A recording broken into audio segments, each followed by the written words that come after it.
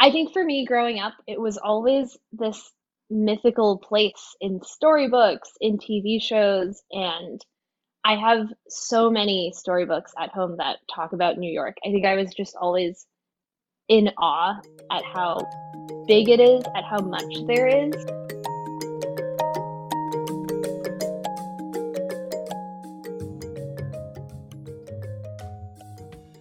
Welcome back to I'm the Villain. Today we're talking with Isabella, who's the partner of my friend from high school who I had not talked to in like 10 years or something. And I just randomly ran into both of them when I was at South by Southwest. And today we decided we're going to talk about, they just moved to New York City. So we're going to talk about that and like how we decide where we want to live and like that kind of thing. So Isabella, why don't you just give a quick intro to yourself, whatever you think the audience should know about you. That'd be great. Yeah, of course. Thank you both for having me. I'm Isabella. I am originally from Toronto. As Isabella just mentioned, we just moved to New York a couple of weeks ago. Prior to that, Eric and I had been living nomadically since the pandemic. So we'd been living all over, kind of bumming with friends, staying in Airbnbs, or being at home with our very respective families. And it's been just a crazy process of figuring out where we wanted to live, given that we both work remotely, making the move to New York, and finally starting to get settled in again and actually having our own space instead of being adult children that we've been for the last 2 years. What was was the nomadic intentional? Was the nomadism intentional? It was, but not like it was. We were one of those examples of people where the pandemic pushed us to think a lot about where we were living. We were in San Francisco, and Eric was like, "Oh, the pandemic will be over in like 3 months. Let's just stick it out." So we stayed. And then 6 months in, I was like, "Hey, I don't think it's going to be over in the 4 months that you told me earlier this year." And I said, like it's really tough. We're both from the East Coast. We were just really far from family. You couldn't really see friends that much. And I said, maybe we should think about moving out and going closer to home. So we sold all of our furniture. We packed up our car and drove across the country, made it back to Toronto for Christmas. And then we kind of had this plan of like, we'll figure out what we do for the next couple of months from there. Yeah, and then you just vibed. You just like went from place to place and like thinking, working remotely from friends' places, and just like We talked really amongst each liked other. it. It was Yeah. it was really awesome. It was kind of nice because I used to be someone who planned ahead a lot, and with the pandemic and we were kind of still in that like waiting to be vaccinated window, so things were always a little bit uncertain. You couldn't really plan that far in advance, and so it was really different for us to finally do something where the only answer we had for like where we thought we would be in a couple of months was like, we don't know. We kind of know the next like 8 to 12 weeks. We haven't figured out beyond that. Mm. You're like maybe the second person on the show slash like the fourth person I know in real life that yeah, like embrace like a digital nomadic lifestyle. I feel like it's like a thing, it's a wave, and I'm kind of jealous. Wait, who else do you know, DeAndre? I have a friend named Shelby from college. Her and her husband also like went full nomadic and like, you know, sold all their shit and like I think they like bought a van and like did the whole sitch and like traveled around the country and are now settling down back in North Carolina. But we're fully like addressless for like Yeah. 6 months, I think. We did an episode with a friend of mine named Elaine who was talking about being a digital nomad, and she has been in China like during the pandemic, and like it was really interesting to hear her talk about like she defines it very much as like, getting a ticket to go somewhere and like just not having a return ticket, and just having it be very open-ended in that way, Yeah. which to me, I don't find appealing whatsoever. Because like after my first job, I left in like 2017. I like went to do the whole like I'm gonna go travel around Europe thing, you know, where I like went through Italy and then I went through like Ljubljana. I went through Zagreb. It was just actually what was during the World Cup, so like it was like things were like really wild in Zagreb. And then I went through like Sarajevo and ended up in Belgrade. And like it was fun. I definitely don't like traveling by myself, which only had to do for some legs of that trip. But I really felt like so much of the hype that you see on like YouTube of these people who are like, yeah, you know, like I'm just gonna like, you know, travel the world was so not appealing to me because like you know, for the most part, especially if you're not staying somewhere for a really long time, you're basically just interacting with the tourism industry. Yeah. And like I feel like all of that is so like not the exposure to like the different cultures that you're hoping it's gonna be, you know, because it's all catered towards like, you know, American tourists. I think it is tricky with like short stays in different places. Mm-hmm. Like we did 3 months in Europe while we were being nomadic in 2021. And the thing that was the most different from everything you just described was like we made a rule of we will stay in every place at least for 2 weeks. Mm. And so the dynamic when you show up is like get an Airbnb. Your first day, it's like go get groceries, right? Figure out where people do laundry and, explore your neighborhood. And so I think so much of that experience made it feel a lot more like real life, but in a different place instead of being on one of those trips where you're like, all right, I got to the hotel, I have 3 days, I'm going to go see all the things and do all the things and then move on. I Mm-hmm. think for us, doing that longer stay while we were being nomadic made it a lot more sustainable, a lot more enjoyable as well. Like, we actually had this realization of neither of us really enjoys doing touristy things by the like sixth or seventh hour. And if you are working a work day and just doing touristy things around it, you're doing like 3 or 4 hours of fun things. And Mm-hmm. it's super fun at that point. It's like bite sized. You're just not, I don't know, it's not as overwhelming. And then the work part of the day was actually really grounding of like, hey, we have a routine. We're still doing our normal lives, but we're just in this new place to take it in outside of the work day. Mm-hmm. Mm-hmm. Yeah. Wow. How long was that like total? The like that trip? We went with the intention of being in Europe for a month and a half, and it ended up being 3 months. So we did have a return flight. We booked the return flight, and we just changed it like 3 times. And then the following year, we were like, oh, before we settle down, let's go to Europe again. So we did another 6 weeks the second time we went back. That one was not as adventurous because it was a lot more planned. Yeah.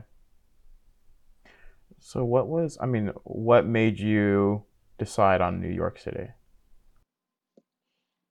When we graduated from college, we had this big debate of San Francisco or New York. And Eric was going to work in tech afterwards. So San Francisco felt like a very logical place for us to go. And we basically said, let's move farther away from home and then come back to live closer to family in a few years. And so we said, let's go San Francisco first. And then we had just like committed. We were like, New York is on our bucket list. We both love the city. We've always wanted to live here. And we basically in 2017 said, we'll go to San Francisco and we will be back in a few years. That was Mm-hmm. Mm. that was the plan. We were just a little bit late getting around to it. Got it. Yeah. So what is it that you like about New York City? So, having only been here for a month, this is a hard question to answer. I think for Well, me, actually, what was it that was in your head before you ever came to New York City where you're like, oh, this is why, you know, New York City is one of our top two choices? yeah, I think for me growing up, it was always this mythical place in storybooks, in TV shows, and I have so many storybooks at home that talk about New York. I think I was just always in awe at how big it is, at how much there is. And I think I am someone who very much enjoys optionality and having a lot of choices for what I can do. And New York feels like a very good place for that. I think as a Mm-hmm. kid, it was like the shopping and like the cool museums. And now as an adult, it's that layered on with like the food and the culture and like the arts and music scene and having a lot of different things we can do in the evenings or on the weekends that you don't necessarily get as much range if you're elsewhere or in a smaller place. So Mm-hmm. yeah, now that you're there, what are the things that you're going to talk about? Yeah, it's a good question. I think in the month that we've been here, I have realized that there's an extra layer I had never thought about, which is the convenience. I think having never lived in a place that is this dense, it is incredible how much there is at within like a block from us. And it is not something I'd ever considered or really put value on. But the idea that I can walk my block and get 10 different kinds of food or go to like three different small grocery stores, but still like three different stores and pick up things I'm looking for, or, you know, anything I'm looking for, there's some option for it within 15 minutes is pretty wild. I Mm-hmm. think that has been the biggest surprise factor because I also did not think I was someone who valued that sort of convenience before. Mm-hmm. Mm-hmm. Do you still have, or did you ever have a car? Slash, do you still have a car? We did have a car. Yeah, we had our car in San Francisco, so we drove it across the country with us. Oh yes, It is currently parked in New Jersey. We haven't really figured out what to do with it. yes. Just hanging out in New Jersey. Hmm. I feel like yeah, the things that I grew up in Connecticut. My mom worked in New York City, and like I went to New York like whatever, like every so often. We would go to watch these like super weird like performances at the New Victoria Theater, which is like some off-Broadway theater. And that was like pretty much like my main impression of New York growing up. And I had to say, like, I did not have any positive associations with New York City.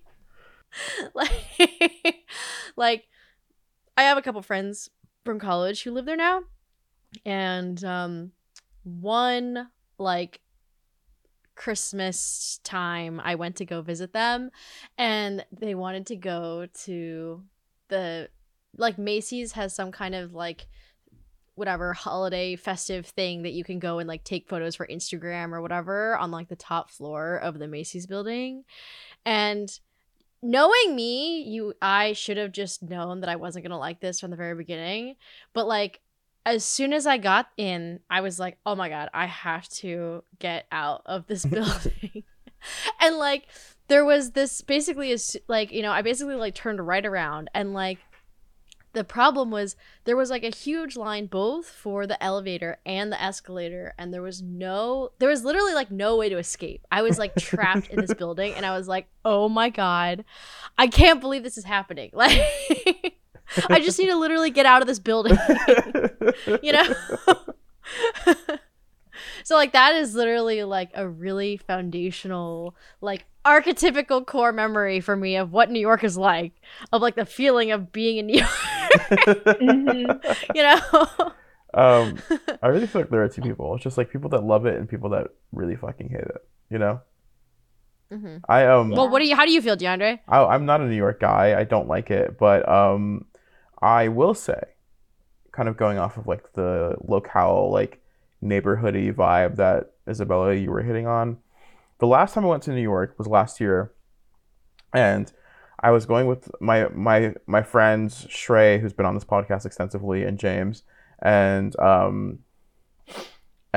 we uh didn't do like those two boys are pretty like low energy, so there's almost no like touristiness at all. And like I think the thing that I hate about traveling, which New York amplifies, is like the feeling like we have to go and do 8 things in a day. I really don't want to do that. Like I like to do like One one thing. thing, you know? Like I'm a one thing kind of guy, right? Like I get it. I wanna roll out, you know, I wanna have a chill morning. I wanna roll out of the Airbnb at like 11 or noon or 1. I wanna do the thing, whether it's like go to Central Park or whatever, and come back at like 4 or 5, get some dinner, and then like chill or drink or do like have or like go out or whatever. But I'm not trying to like be in cabs walking across the city, whatever. That's my jam. So these boys really have a similar mentality, and I gotta say, we went to the Lower East Side. We got an Airbnb like somewhere in the Lower East Side, and just like really had a lot of fun, just like hanging out in like the 4 to 5 block radius of our Airbnb. It was so good. Like I was like, wait, like this is how I need when I come to New York, this is how I need to do it. Like I was having such a good time. We would go to the same bar every night. We became friends with shout out to Spikes in the Lower East Side of Manhattan. We made friends with the bartenders.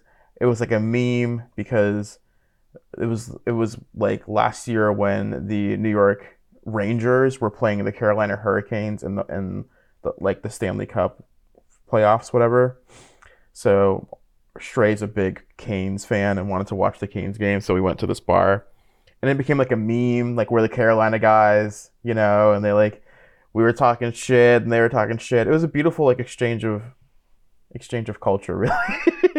It's the only time, fun fact, only time in my life where I've ever been given free drinks. I love that. It was such a good experience, and I was like, damn, maybe I like, like I just need to. I feel like I just need to completely shirk the like expectations of what like you should do when you're going and traveling to a place. I think that is a big pitfall of New York. Like, it is a place that makes you feel like you have to do more. And I think actually, Yeah. I we've definitely been victim to it. Like we've had only a couple of weekends here, and already I can feel like it kind of just their tentacles, and they like creep onto you, and they're like, do this thing and do this other thing. And it takes a lot of self-control to say like, no, actually, I'm gonna have the things that I think I should do this weekend and just enjoy it. But Mm-hmm. my suspicion is that if one can get to a place where they do that, then it is a very enjoyable place to live. Yeah. Like, I do think a lot of people talk about New York in a way where it's like it's very overwhelming and you're being constantly pulled in a lot of different directions and there's just too much stimulus. And I think Yeah. so much of that is like if you can kind of get over that hill and say no to things, then it gets a lot better. Yeah. Do you feel Mhm. like New York smells bad? I feel like New York smells bad. You're asking someone who used to live in San Francisco. I Does think San Francisco smell bad? You think it's San Francisco worse? I don't know anything about so. San San Francisco. Francisco is like with the homelessness. I think there is just a lot of like it is. There are a lot of parts of the city that don't smell great, and it's kind of the case year round Mm-hmm. because the weather is also the same year round there. But then I think New York smells worse in the summers. I think it's Mm-hmm. okay in the colder weather. Interesting. Interesting. Hmm. Okay. It's Yeah. good to know. Well, DeAndre, where do you feel like DC is on that scale? I used to live in DC, and yeah, that's where DeAndre lives. I don't really feel like DC smells bad. There's like, Yeah. there's not I really, feel like I never had that experience either. Yeah. but DC is just like nowhere nearly as dense of a city as either of those Mhm. places are. I mean, like, is that DeAndre for you? Is that like a top 5 factor No, it's just like that you're paying attention to? no, I have found it to be, um, how do I say this? I found it to be like a sign that maybe this isn't the place for me. Hmm. Because things that smell bad are Okay. typically just like accumulations of like human beings like littering a place or like I don't know. It's just like I'm not a city boy. This is the thing about me. Like I'm like I'm very much like when I go to back home to the south and like I get out of the car, like in the deep breath of like fresh air that you take, it's just so I don't know. I feel like I really can truly smell the difference between like a city and a non-city. Mm. It could. That's like how when Greta Thunberg, right, when it sailed across the Atlantic or whatever, when she came into New York, that was like the first thing she said. She was like, "Man, like this place does not smell good." These places Horrific. But also, if you're in on the ocean for like weeks at a time or however long she was like on that trip, I'm sure everything would smell bad compared to like the ocean air, you know? Yeah, fair enough. Yeah. What about you, Isabella? Well, Have what do you you, have you always been a city person? Do you have any interest in living in not a city ever? well, yeah, I mean, like my parents grew up in, I grew up in a suburb, and my parents now live in a more rural area than the place that I grew up. Like they sold the house that I grew up in during the pandemic, and like I just don't. It's funny. Like in my work, because I do death care related stuff. A lot of the people I work with are much older, and whenever I tell them that I work and live in Philadelphia, they just associate the city with being super dangerous. Someone called me the other day being like, "Oh, I need to go like visit a grave in Philadelphia. Do you think I'll be safe going from 30th Street and getting in an Uber going to the cemetery?" And I'm like, "What? Like, what are you talking about?" Yeah. Like I walk around at night in Philadelphia all the time. Like it's really so not at all. Like, there's this fear factor I think that a lot of people who I think don't live in cities, especially older people, feel.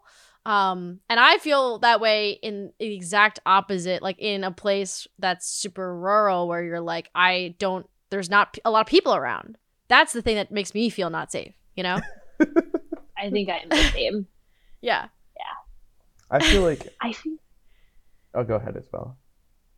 oh, I was gonna say I feel stressed when I'm in the suburbs if I don't have a car because I am overwhelmed by the sense of like being trapped.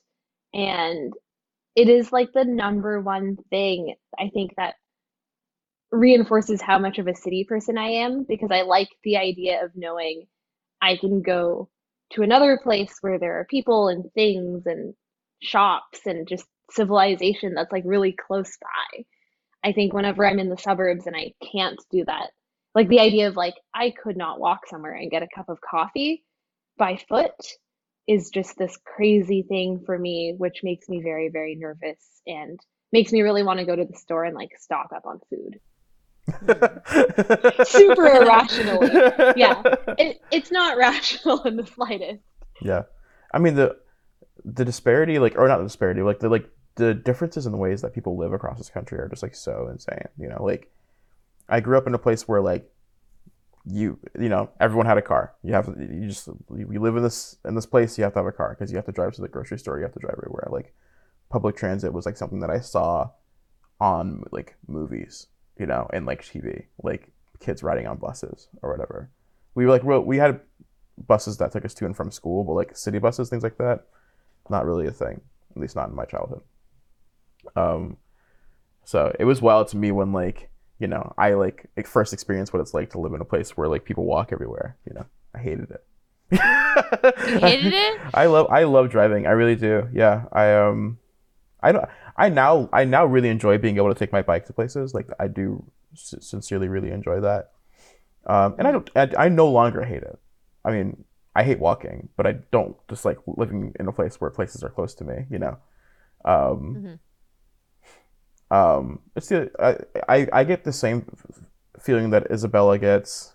I get in a city when I don't have a car. Like I remember when I first moved to DC, I felt like I was trapped in this city, and like I had no way to like get out to like a naturey situation, and that like really freaks me out.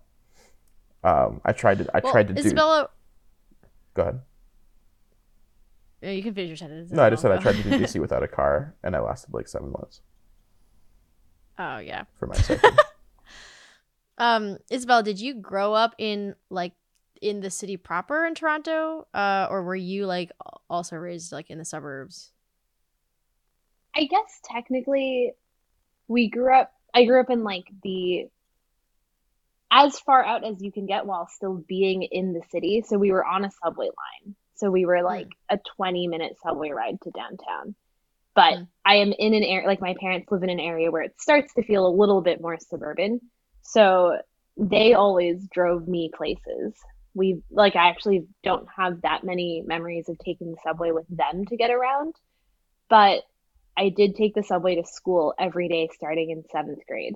And I think Mm-hmm. that probably shaped a lot of my comfort level and perception, because also when you're 11, you can't drive. And so the subway is this like crazy awesome thing. You can get around without anyone else's schedule holding you back. And it definitely got me very comfortable with the whole idea of I feel safer when there are lots of other people around. I think I was also very much trained from an early age to like, when the subway car pulls into the station, don't go on the really empty car, go on the one where there's actually other people because that's a lot safer for you as a kid. And even now as an adult, I will still kind of tend to do the same thing where it's like I would rather go where there are more people than less. Yeah, yeah. Well, actually, I mean, like, I do hear stories of people, like, I did have a friend who, like, got mugged on the subway the other day because, like, that for that exact thing, like, he got in the car that, like, there's only one other person, Mm-hmm. Yeah. you know? Yeah. Yeah. Interesting. Yeah. I Wow. think we have actually, like, looked up these statistics before, DeAndre, of, like, who's right, you know? Like, per capita. Cities are more I dangerous. think we did. The city is more I dangerous? think it is. Hold on. Wait, no. But now you're son. Now, no. Let me see. I don't want. I don't want to. I don't want to fake news this podcast. Hold on. I thought it was just that the city's has more people, but like per capita, I thought that it was the suburbs were more dangerous. I wonder if it's different types of crime. Like I could imagine just the nature of the crime is very different. Like you're not going to pickpocket anyone in the suburbs. Yeah. So, property crime in cities is almost twice as high as Like that means like breaking into someone's car, is that kind of thing? yeah, like being the I think I don't know if like being mugged is considered a property crime or not, but Mm. having things stolen from you is like um which I think people like are scared of or whatever. Mm-hmm. Is about twice as high in urban areas as it is in suburban areas, about 3 times as high as rural areas. Um, so I mean, like I think this makes sense. I'm not advocating like I don't think people should be scared to live in cities, but um, Sure. you know, it's I think that like the perception of crime like generally is just so like warped in our society, right? It's like you know like we talk about like violence in aggregate. We don't talk about like targeted versus untargeted murders. We like it's all like horseshit and like signs of whatever. Like I when someone that like when a white human tells me they're afraid to walk through a neighborhood because like they're afraid because like people get like shot there or whatever. I'm like, dude, like no one's gonna like like you are like a white person walking through an area, like you're probably gonna be okay or whatever. Mm-hmm. So that being said, I mean it sucks to have your car broken into. I get that.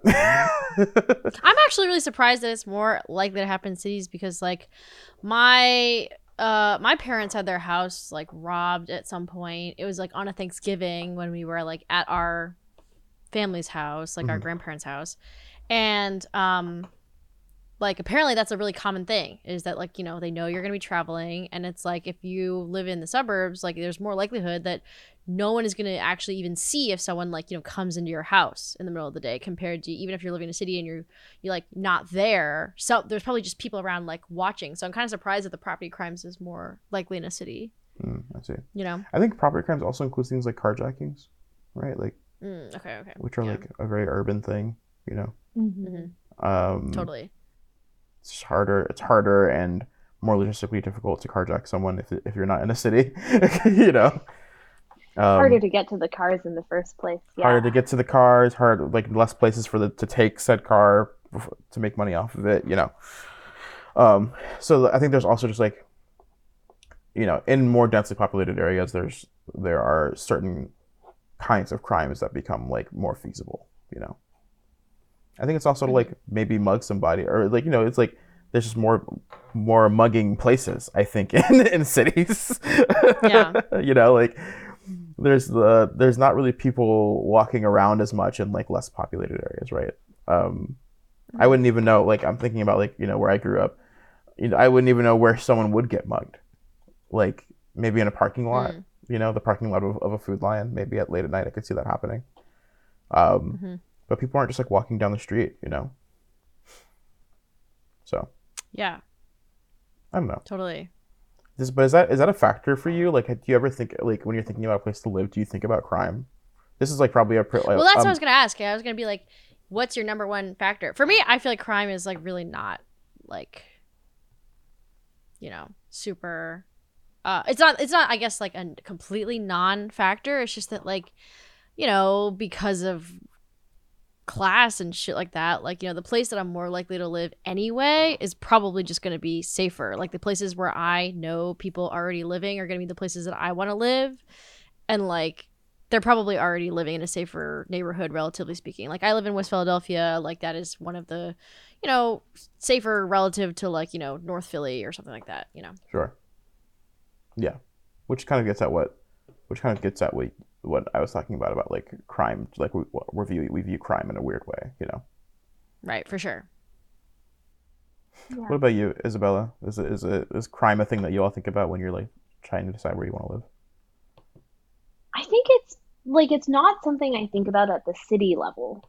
I think it is something that probably crosses my mind subconsciously when it comes down to like where in the city I live, to what Mm-hmm. Isabel was saying about like picking neighborhoods. But I think I don't, yeah, I don't, I think there's also just like a perception of like if you talk to parents or like older people in general, right? They're like everywhere is dangerous. And so there's almost this like desensitization of, well, I'm going to pick a big city. They probably all sound dangerous. You can probably find me scary statistics on all of them. Yeah. And it's like the contrast of like an example I remember in the pandemic, there were a lot of hate crimes that happened on the subway in New York. And that was something that like people talked a lot about, especially in the Asian American community. And when we first came back to New York after the pandemic, we were like, oh, subway, like taking the subway seems a little scary. But then like you do it a couple of times and you get on the subway and you're like, this feels exactly like how it used to feel. And there is this like big perception gap between a statistic that someone tells you and your real daily lived experience being in that place. Mm-hmm. I think that just for us was like people are going on with their lives as normal. Like you probably should be more careful and like, don't stand on the subway platform blasting music from your AirPods. And like I will get on the subway platform and try to stand against a wall so that there is less of a chance that someone can push me from behind me. Like I do think about these things, but at the end of the day, it's like the statistics are still it's hard. Like I think I would not want to live my life where it's like these statistics scared me and so I did something differently. Yeah. And so at the end of it, it's like, yeah, the crime statistics exist, but it probably is not the top factor in what I decide. Yeah. Yeah. And people don't use statistics responsibly anyway, right? Like we just see big numbers and we have no point of comparison for them ever. We don't know whether it's trending up or down. We don't think of things in terms of like percentages, right? Like we just see a big number and any big number sounds like a big number, Mm-hmm. Yeah, that's a Yeah. good point. That's Yeah. a good point. And you don't Yeah. know where they're coming from or how they're calculated half the time. Right. Yeah.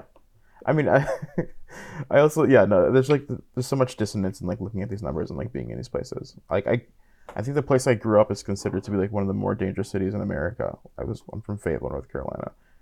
Yeah, I'm looking at this list now, and I'm number 55 in all of the cities in the U.S. in terms of like I guess murder rates. But Mm-hmm. and DC where I live now is number 13 on this list. Mm-hmm. So yeah, just like such a disparate experience of like knowing these stats and living in these places, right? Yeah. I truly like. I mean, this is pretty naive of me, maybe. But I don't know. Maybe it's naive, maybe it's not. But like, I truly am not worried about being murdered in my city. Yeah.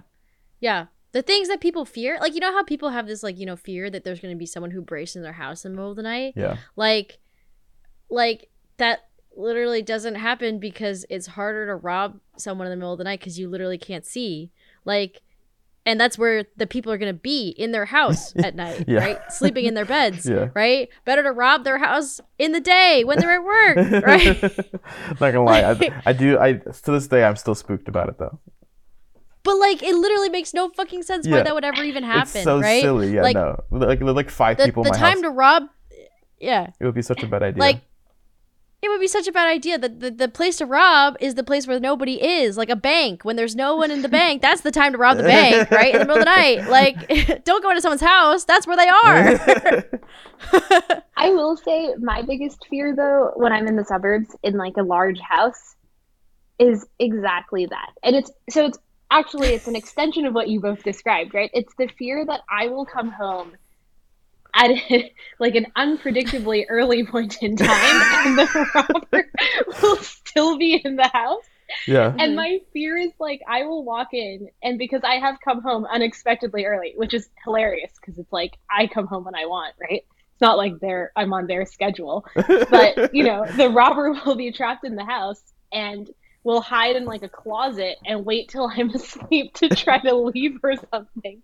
And so that is my biggest fear. Whenever I go to Airbnbs, I like check all the closets first because Oh I'm yeah, like, what no, if you gotta. someone was in here I clear the sneaking Airbnb around? like I was like I'm in the military, like I'm a cop, you know, like I like go room by room and I open every door and I like open it really fast, you know. I'm like Yes. and, like just Yes. and like I jump scare myself when I'm checking the closets in Airbnbs. I absolutely jump scare myself. I do the exact same thing. Yeah. Isabel, do you it's clear out the your fear- you don't clear out your No. Airbnbs, do you? No. No, No, you don't. I have so much trust. Like, I did. Like, why would that's absurd. Why would that ever happen? An Airbnb, it literally has like, there's not gonna be any valuables in it because it's an Airbnb, right? Airbnbs Like, have TVs in them. They're kind of nice sometimes. I guess. I just don't know. I don't but, know like, anything about what is a modern robber doing? You know, like what I don't know anything about like, you know, are people's houses still getting broken into and like stuff getting stolen from them? Is that still happening? Like I don't just think so. I don't even know, you know, like I really doubt it. I mean, like, I'm sure it must happen or whatever, but like, we just know we're not afraid of the things that are rational to be afraid about. We're not afraid of cars. yeah, Like- no, and those are so dangerous. Cars are incredibly dangerous. Right. It is so much more reasonable to be afraid of a car than it is to be afraid of a robber.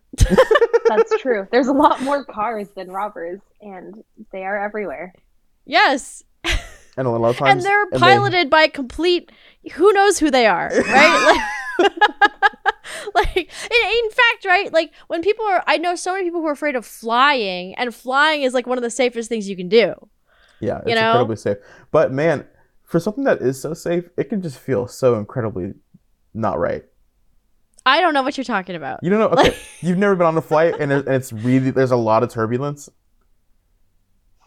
That doesn't feel but safe. I know it's safe, but it doesn't feel safe. You know, like there's not really an equivalent for that like in a car, right? Like there's never. I mean, maybe there is. I mean, I don't know. Like, but like I don't know. Like, there's no like. Maybe you could say like driving in the rain is like a scary feeling, or like, you know, whatever. But I don't know. Yeah. Like the feeling of being in an airplane, in the air, you know, like miles in the air, and then like that thing starts shaking violently. That's not right. But that's the thing, is that like, even if it's shaking, it's like it's not gonna hit anything because there's nothing around it. Yeah, It it's could not. fall out of the sky. Yeah, that's not. It's not the. It's not the hitting. It's the falling out of the sky. That is the scary part. I made a huge mistake a few weeks ago. I was reading. There's a book about there was a series of plane crashes around New York, and this was maybe like 50 or 60 years ago, I want to say. There's a book. I think it was Judy Blume. I think because she's from New Jersey, and so she wrote about those crashes and talked about like the impact on the town. And I made the mistake of reading that book on a plane. So it's like a whole other level when you're like sitting on an airplane reading a book about plane crashes. Big mistake. Big mistake. But now Huge I'm mistake. not scared because I'm like, could it get any worse than that? And probably not. That's like just like the worst thing to do in the worst place. Yeah. I mean, yeah. No, that's a really bad idea. So Isabel, you just like when the turbulence starts, you're just cool. You're like you don't care about it at all. Dude, I sleep like a baby. I sleep right through I do quite it. enjoy it, yeah. I was gonna say I also like I'm someone where I'm like, oh, this is fun. Like this is like a roller coaster ride. Like Oh my god, I don't like it at all. The thing is, I like flying. I think like I want to have the window open. You know, I want to look. I want to see all the things. It's like very cool, but in my head, the whole time that I'm flying, there's 10% of me thereabouts that is sure that I'm going to die. Like there's like there's like 1/10 of me that's like this plane is going to crash. There's no way it's not going to crash. Yeah. This is like probably just a Yeah, biological it just doesn't feel right. I'm like thing I'm going not on. supposed to be up here. You know what I don't have whatever that is. I Like, I'm so I'm not afraid of heights. Like I don't have any of that going on really. I'm so happy for you. So it seems like it's probably actually not something that you should be selected for evolutionarily. No, it's not good. Yeah, You know. you know. Well, I'm curious, what do both of you think is like the actual most dangerous like moment that you've had in your life? Regardless of how much fear you felt. And then actually, did you feel like you actually had the proportional amount of fear that was requisite to the amount of danger you were in? Yeah. I mean, pursuant to the car thing, I've been in like, you know, I think there's been like two or three almost accidents that like had I not done the thing that got me out of the accident, I would surely would have died, you know, and like Really? yeah, oh yeah, Mm. 100%, you know, Okay. um, and I think that I was like when I'm in like a near scruff in a car, this thing happens where I'm like I do the thing and then I get this like burst of adrenaline afterwards and my heart starts beating really quickly. Um, so in the moment I wasn't like, you know, I was just like I like reacted from instinct, but then like got like retroactively scared, Hmm. you know. But like I think yeah, statistically those must have been the most dangerous things that I've been in, right? I don't Hmm. know. yeah. I can't think of anything. I would assume it's got to be something in a car as well, if there's nothing that stands out to me otherwise. Near death I experiences. was like hiking on a Yeah. mountain in the Shenandoah and on Old Rag By the way, once when it was like super rainy and foggy. It was actually way more foggy than rainy. And like there's this part of Old Rag where like, the it's like not exactly clear where the trail goes and you're at the very peak. And like we thought we had to go one way and then we like actually were like, I don't know if this actually is right. And so then we actually went the other way and then we could see from the other side that like had we just gone a little bit more, it like totally would have just slipped into like a cliff, like we would have just like, because like we couldn't see anything, so we were kind of just blindly like shuffling around Oh man. on top of this mountain. Jesus, that's not right. Crazy. So this is a complete topic change, but Isabella, is your job just like completely cool with you moving around wherever? Do you tell them? Yeah. So I guess I'm very lucky because I work at a company that's fully remote, and it's been a big part of the company ethos since the beginning because it was a pandemic company. So we, like when I first joined, everyone was all over the US, and we've since hired people in Australia and the UK, and it is just normalized now that you can be wherever as long as you can get the right like work authorization to be wherever you live. And we have basically gotten to a place where we have a couple of hours a day that are required for everyone to be online at the same time. But outside of that, it's very much like choose your own adventure, get your work done, be a responsible person. Oh, that's so sick. That seems tough time zone wise, I gotta say, between like Australia. We do have, yeah, Australia is the tricky one, but we otherwise basically have like 11 a.m. to 4 p.m. Eastern, which is kind of the sweet spot of overlap for everyone else. And so those are our like expected online hours, with the exception of the people in Australia.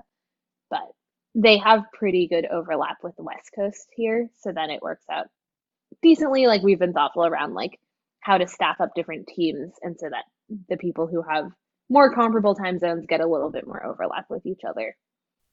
So where do most of your friends live now? Everywhere. Um, we have they they've also kind of distributed themselves. So some people made the move from San Francisco to New York. There's a number of people who are still out on the West Coast. Um, we've got friends who moved to Utah or Colorado during the pandemic who've stayed, and I've always had a lot of friends back at home in Toronto, so it's really tough. We like I think actually that never factored into where to live because we just knew that they were going to be all over, and the idea of like seeing friends is a weekend trip type of commitment versus something of like, oh, I would move to be close to this friend in like XYZ place. I think it's always been less of an option for us. Because for me, that's like the number one factor. It's just like, where do my friends live? Like, because I really have been like bought into this notion that like, intimacy scales sort of like logarithmically to distance, right? Mm-hmm. Like someone who lives right next door to you is just like so much more accessible to you than even if you have to like walk like 5 blocks, you know? So I'm super curious about that because it's something I've thought about as well of like, would I actually see a friend more if I lived in the same place as them? Because I am Mm-hmm. curious, like I feel like as adults, we it's not like being in college where it's really there's a lot of downtime in your schedule or it's like flexible. I feel like as adults we don't have as much of that and you really do have to deliberately go out of your way to see people. And so one of the things that I think a lot about is when I don't live in the same city as a friend, but I maybe make 2 trips a year to see them, I get 2 full weekends of quality time with that person. That's like somewhere in the like 48 hours minus sleeping time range of like we spent a bunch of time together. And I've always been curious if I actually hit an equivalent point with friends who are nearby or if I end up just like being too busy and then see the friends who are nearby like once a month for like 2 hours at a time. Mm-hmm. Yeah, I think that's worth I talking think about. that that's like a big life design thing for me is that like I would really like to like like create norms around which like I have friends where I don't have to schedule time with them where I can be like, hey, do you want to go for a walk like right now? You know, that's my sort of like goal in life right now is to just like get people to the point, right, where and I do have the privilege of being able to do that in West Philadelphia because there are quite a lot of people who like live in like a 10-block radius of me, that are that's one of the really nice things about Philadelphia is that like people don't have 9 to 5 jobs necessarily. So like, often the things that I'm doing, because like I work for myself, so I don't need to really adhere to a particular schedule, is like I can just, go hang out with people in the middle of the day, you know? It's pretty awesome. Yeah. And I was just visiting someone in Seattle actually where like she and her partner got two houses like immediately adjacent to each other, and I'm like, this is like the dream, That's so That's a cool cool. vibe. I know. And they built a little bridge between their two houses, and it was like, oh, this is like, but the thing is like there's always like that being the dream, and then it's like so hard to in real life make that kind of thing happen.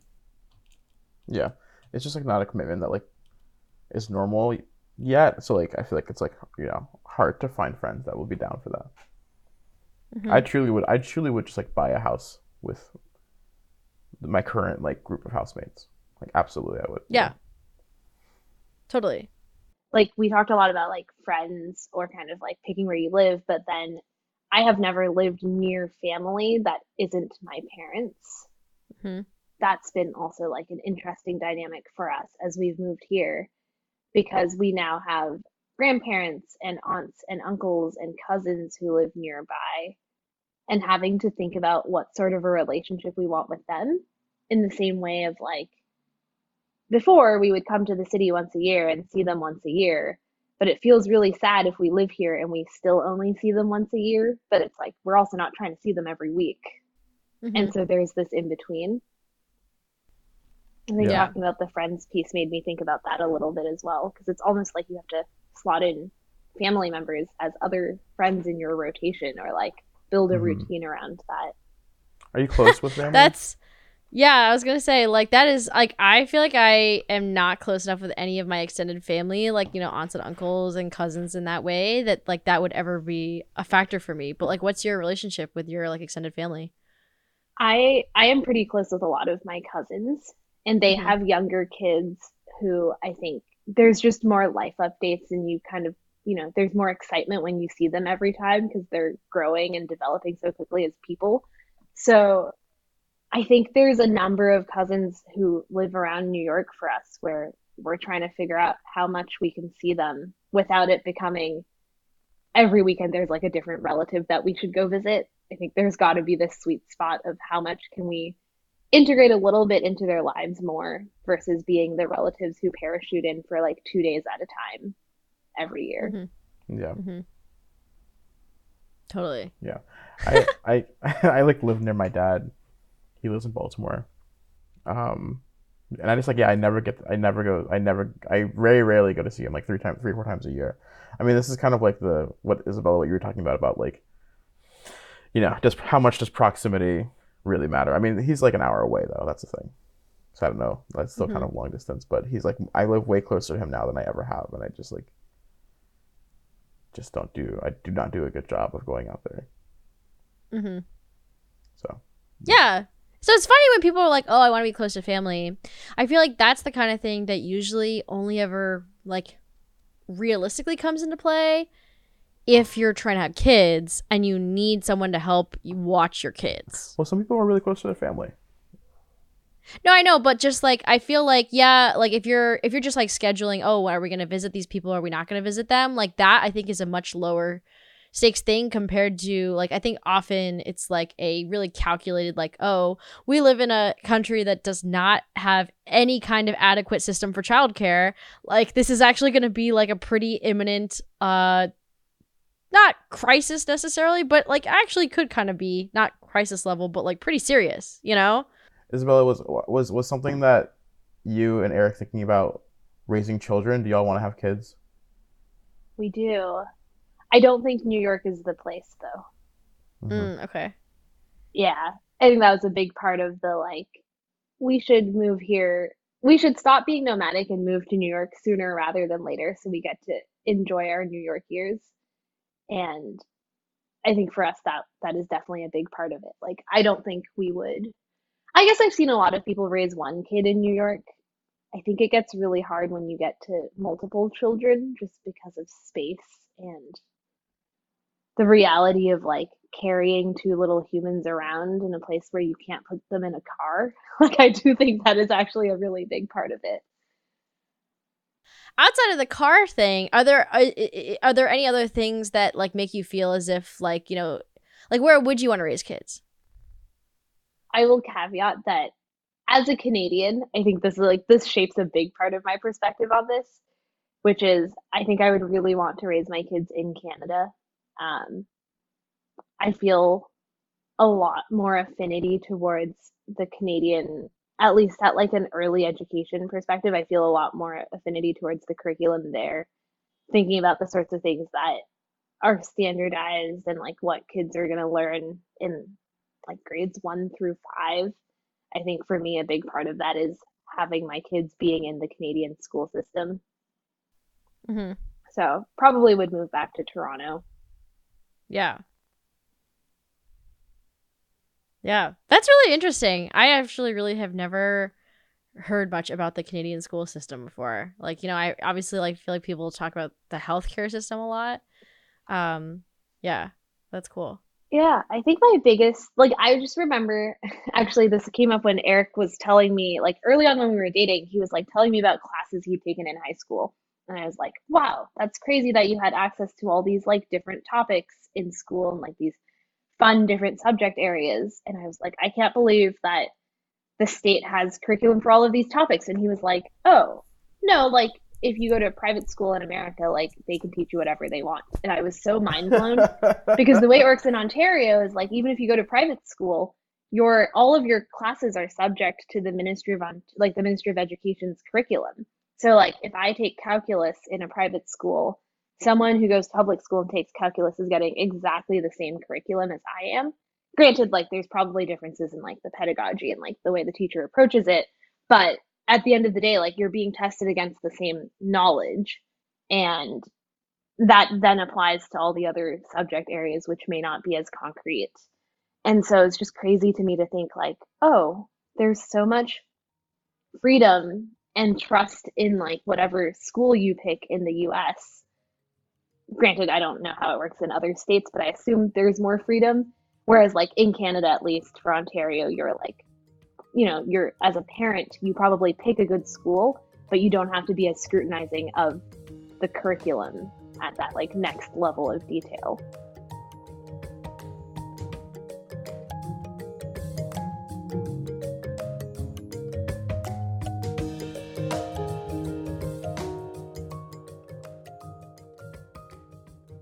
Isabella, thanks so much for coming and hanging out with us for a little bit and just talking to us a little bit about your life.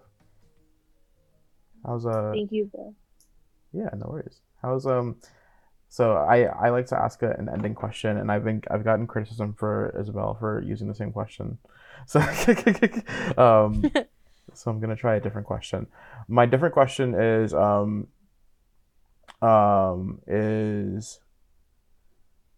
what is the last minorly embarrassing thing to happen to you? Ooh, minorly? Or I guess I say minorly because I don't want you to have to like feel like you have to like bare your soul on this random podcast. But if you want to say something that isn't minorly too, you can say that. All right. I travel a decent amount, which is what makes this more embarrassing. I was flying to Denver for work a couple of weeks ago, and I got to the airport. I had gotten like 6 texts from the airline being like, your gate has moved. So I was like, okay, I should probably look at a screen. So I went to a screen, looked at like the next flight to Denver, and was like, oh shoot, they like moved my gate really far away. So I started the hike to the new gate. Got there. Actually, what makes this worse is along the way, there was another man who was walking to the same gate, and he was like, I think we missed our flight. And I was like, no, it's not supposed to like have left for another, like, we have 40 minutes, like, we're good. He's like, no, I'm pretty sure it's left. So we get to the gate, and lo and behold, the plane is gone. But at that point, we're like supposed to be 20 minutes into boarding. So I'm like, something is very wrong here. I like ask the gate agent. They're like, oh, this is not your flight. They're like, the flight that's left was a different flight. Your flight is actually back all the way over there from like the place I'd started from, where I thought was my old gate. So, long story short, I nearly missed my flight because I didn't read the screen correctly, and I walked to the wrong gate for the wrong flight while all the way insisting to the other passenger that he had not missed his flight. Oof. So he did miss his flight. He did miss his flight. Damn. Yeah. And I was like so sure he didn't. I was like, no, you're fine. Like, I was like, we're fine. We'll make it. You're like, it's going to be great. He was not. Yeah. It indeed was not great. Yeah. Pretty awkward. Measure twice, cut once when you read the airport screens. It makes sense. Mine is that I was in a Target recently, and I didn't realize I had gone into the women's bathroom until it was too late. Last time I was in a bathroom, so a man walked in, and I said, he made eye contact with me, and I smiled and said hi before I realized that he was in the wrong bathroom. I just thought it was perfectly reasonable for what it's worth. Yeah, I mean, like, gender's a construct, and like it's all dumb anyway. But when you've like flushed the toilet and like opened the stall and you realize that you're in the wrong bathroom, I mean, there's a lot. Did anyone like comment on it or anything? No, I really went like stealth mode. Like I really like. It would very much felt like. How do you? What are you talking So about? when I walked in, there wasn't anyone like oot and a boot, right? Mm-hmm. I went into the stall, I did the thing, and then I opened the stall, and then I saw, someone that I assumed to be a woman at the sink washing her hands, and she didn't see me, and I was like, oh shit, and so I panic and I close the stall, And I was like, what have I? And I was like, what have I done?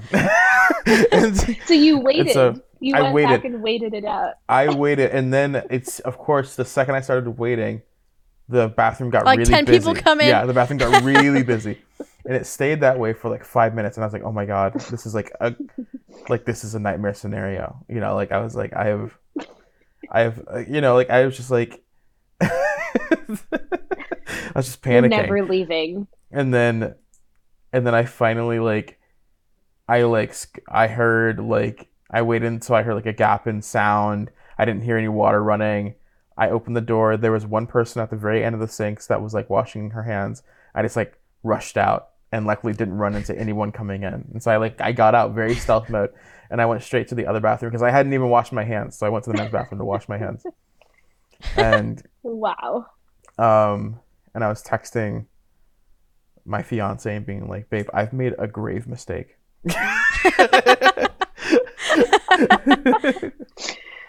But no one screamed.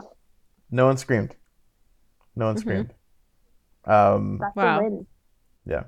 So ultimately minorly embarrassing, but it could have been very embarrassing had I don't know, anyone decided to make a big deal out of it. You know. Cool. Isabella, you don't get embarrassed, so I feel like you don't have one. No, I really don't. Yeah. Yeah. I mean, I guess like the fact that I just got hit by this car and then I had to pick up my soggy mint Milanos off the street while it was raining. And it was funny because like the woman pulled over and, you know, I got her number and stuff, even though like I guess it was kind of silly that I got her number because like, you know, I knew at the time clearly that I was not majorly injured at all. But, you know, I just was sort of like, I guess that's what you're supposed to do. So I did it.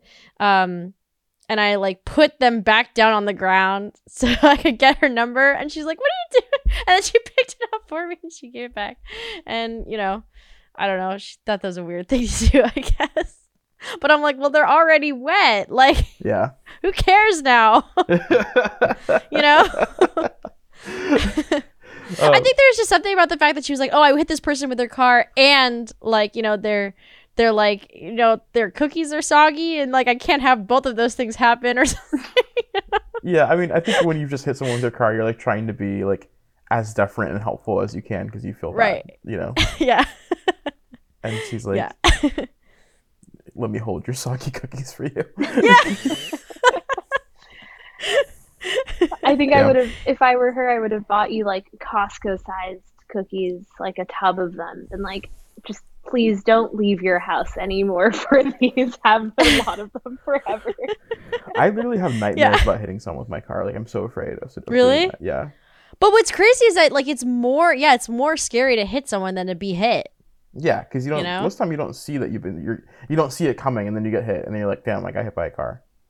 Yeah. But But presumably if you're driving you also don't see it coming, you know? I guess. But then, yeah, as a driver, I'm like, Otherwise you would stop. Hopefully. I'm just so afraid. I'm like so afraid of just like hurting somebody, and then like going to jail, and then What? like, oh, whatever.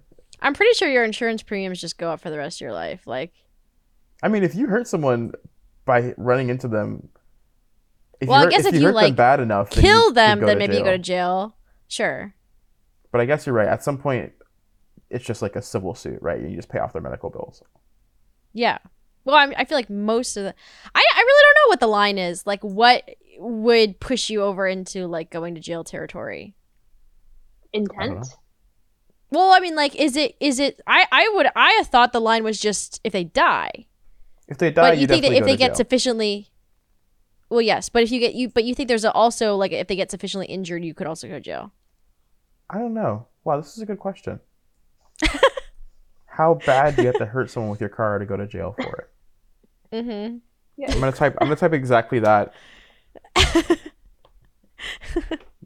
into Google to see what happens. Yeah. Actually, no, I want to optimize this better. Do you Yeah, I was go like- to oh. jail for hitting someone with a car? A true accident means jail is unlikely. You get a citation. You may face misdemeanor charges. But I think Isabella was right. Like, it is intent. It's about intent. But if it's real bad, you could face like reckless driving charges. And if reckless driving charges like end up with you like that, like if it's bad enough, I think you can go to jail. That makes sense. Yeah. Well, this conversation's taken a funny turn. Anyways, Isabella, is there anything you'd like to plug? Anything you want to like ask the people to go look at or engage with? Ooh, I didn't know I would get a chance to do this. I have a blog. It's called What Would a White Man Do? It is a piece of advice I give to friends a lot. Like I often talk about, like mostly in the context of work, but increasingly I think a little bit of other domains of life too, where sometimes I don't necessarily feel like I push for things enough or I'm appropriately assertive or confident in myself. It's a good reminder. Leave the dish in the sink. Do it. Just do it, man. Your partner gets cancer, fucking divorce them. That's what the white man would do. No, literally, I knew so I was like, tabling this past weekend, and my table was right next to the American Cancer Society, so I printed out an article that talks about that. Have you guys heard that statistic that's like men are 7 times more likely to leave their partner if they get cancer? Yeah. If they get diagnosed with cancer. Yeah, it's like a real study, and it was published by CBS News, and coincidentally CBS News was on the other side of my booth, so it was perfect. Wild.